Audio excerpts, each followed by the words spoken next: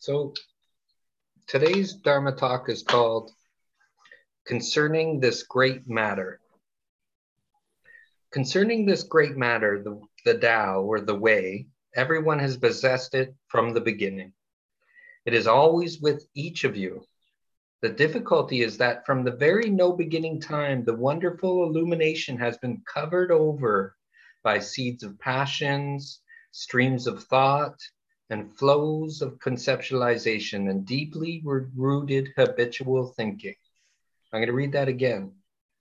The difficulty is that from the very beginning, the wonderful illumination has been covered over by the seeds of passions, streams of thought, the flow of conceptualization, and deeply rooted habitual thinking. Therefore, we have never been able to grasp the actual realization itself, but instead have wandered among the shadows of delusory thoughts about mind, body, and the world. Previously, the Buddha and the patriarchs who incarnated in this world, through the use of thousands of words and various methods, preached the doctrine or Zen. All their teachings were nothing but instruments to crush the habitual clingings infecting human thought. There is no Dharma in the sense of something real or concrete in that which they have handed down to us. No. The so-called practice or work is merely a method for purifying the shadows of our habitual thinking and flowing thoughts.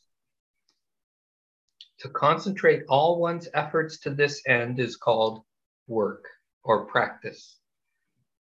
If suddenly the surging thoughts stop, one clearly sees that his self-mind is originally pure, genuine, vast, illuminating, perfect, and devoid, empty of objects. This is called Wu.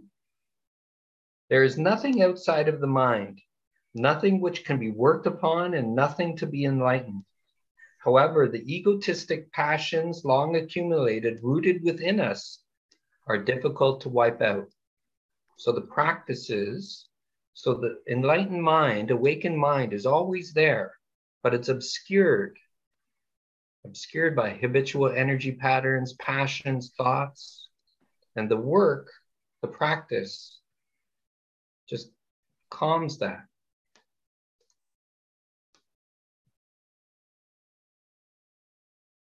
The first step you should take in Zen work is to forget about all understanding and knowledge and concentrate on this one idea, on this one thought.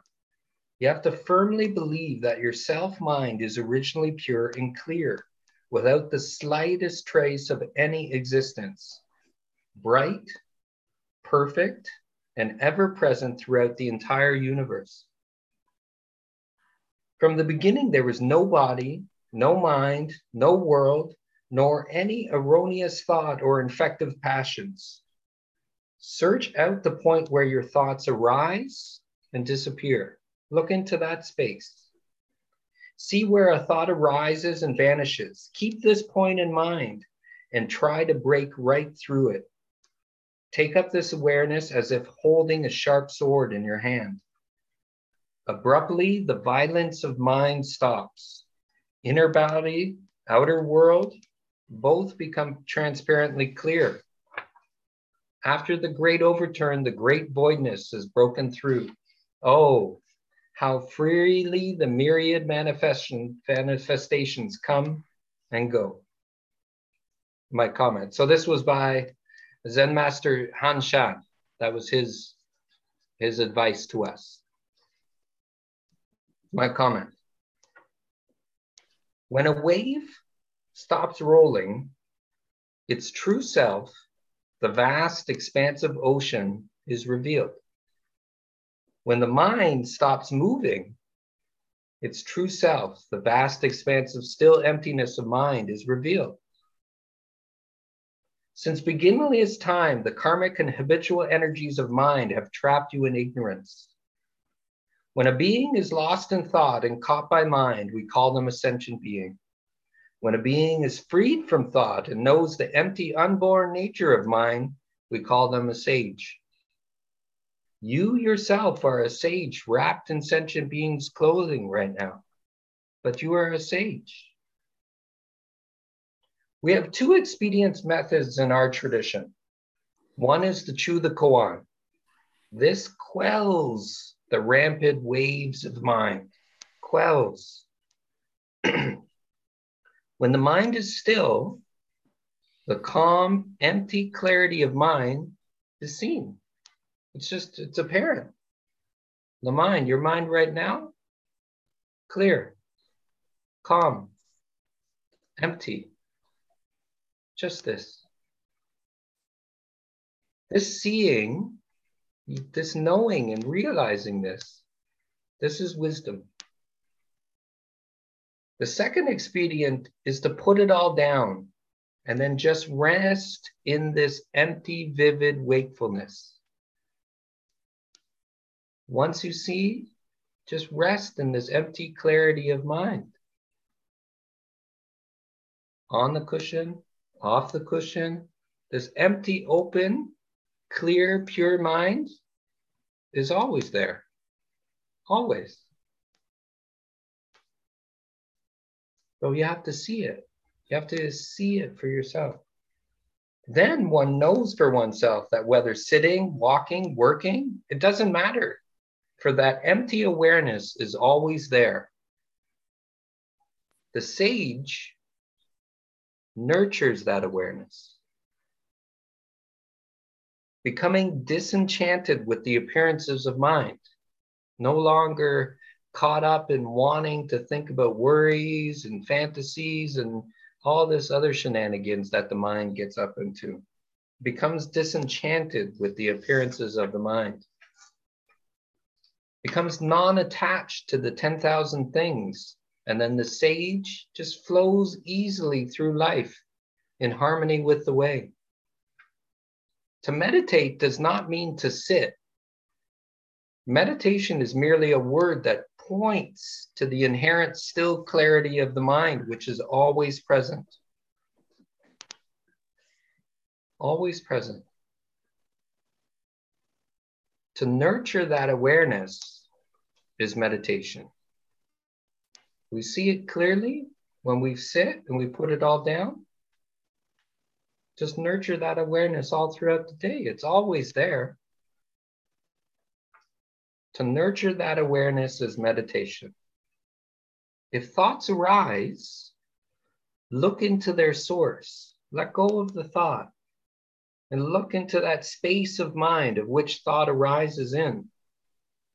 There you will find once again that empty, clear nature of awareness. And the interesting part is that thoughts will dissolve and vast emptiness will remain. Thoughts themselves are that emptiness. To be free of thoughts, let go of your grasping, clinging, and interest in the appearances of the mind. And become interested instead in the space from which those thoughts arise from. Wisdom is before thinking. Truth is free from thought. Thoughts arise from the unarisen.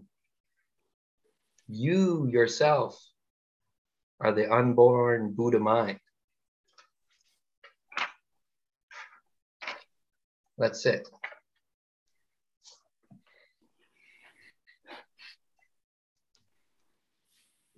Yeah, so like Master Hanshad said, all these Dharma talks, just to crush habitual thinking, just to crush it. So you become free.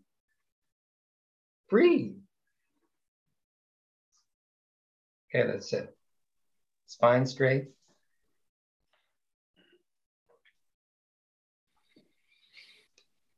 If you want to go on a little retreat, we can close our eyes.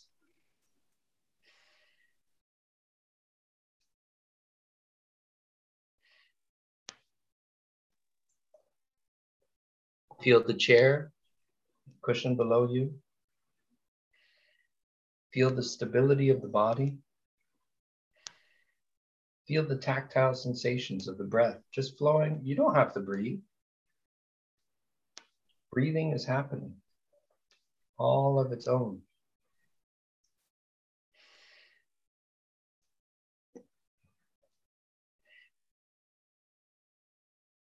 Just put it all down.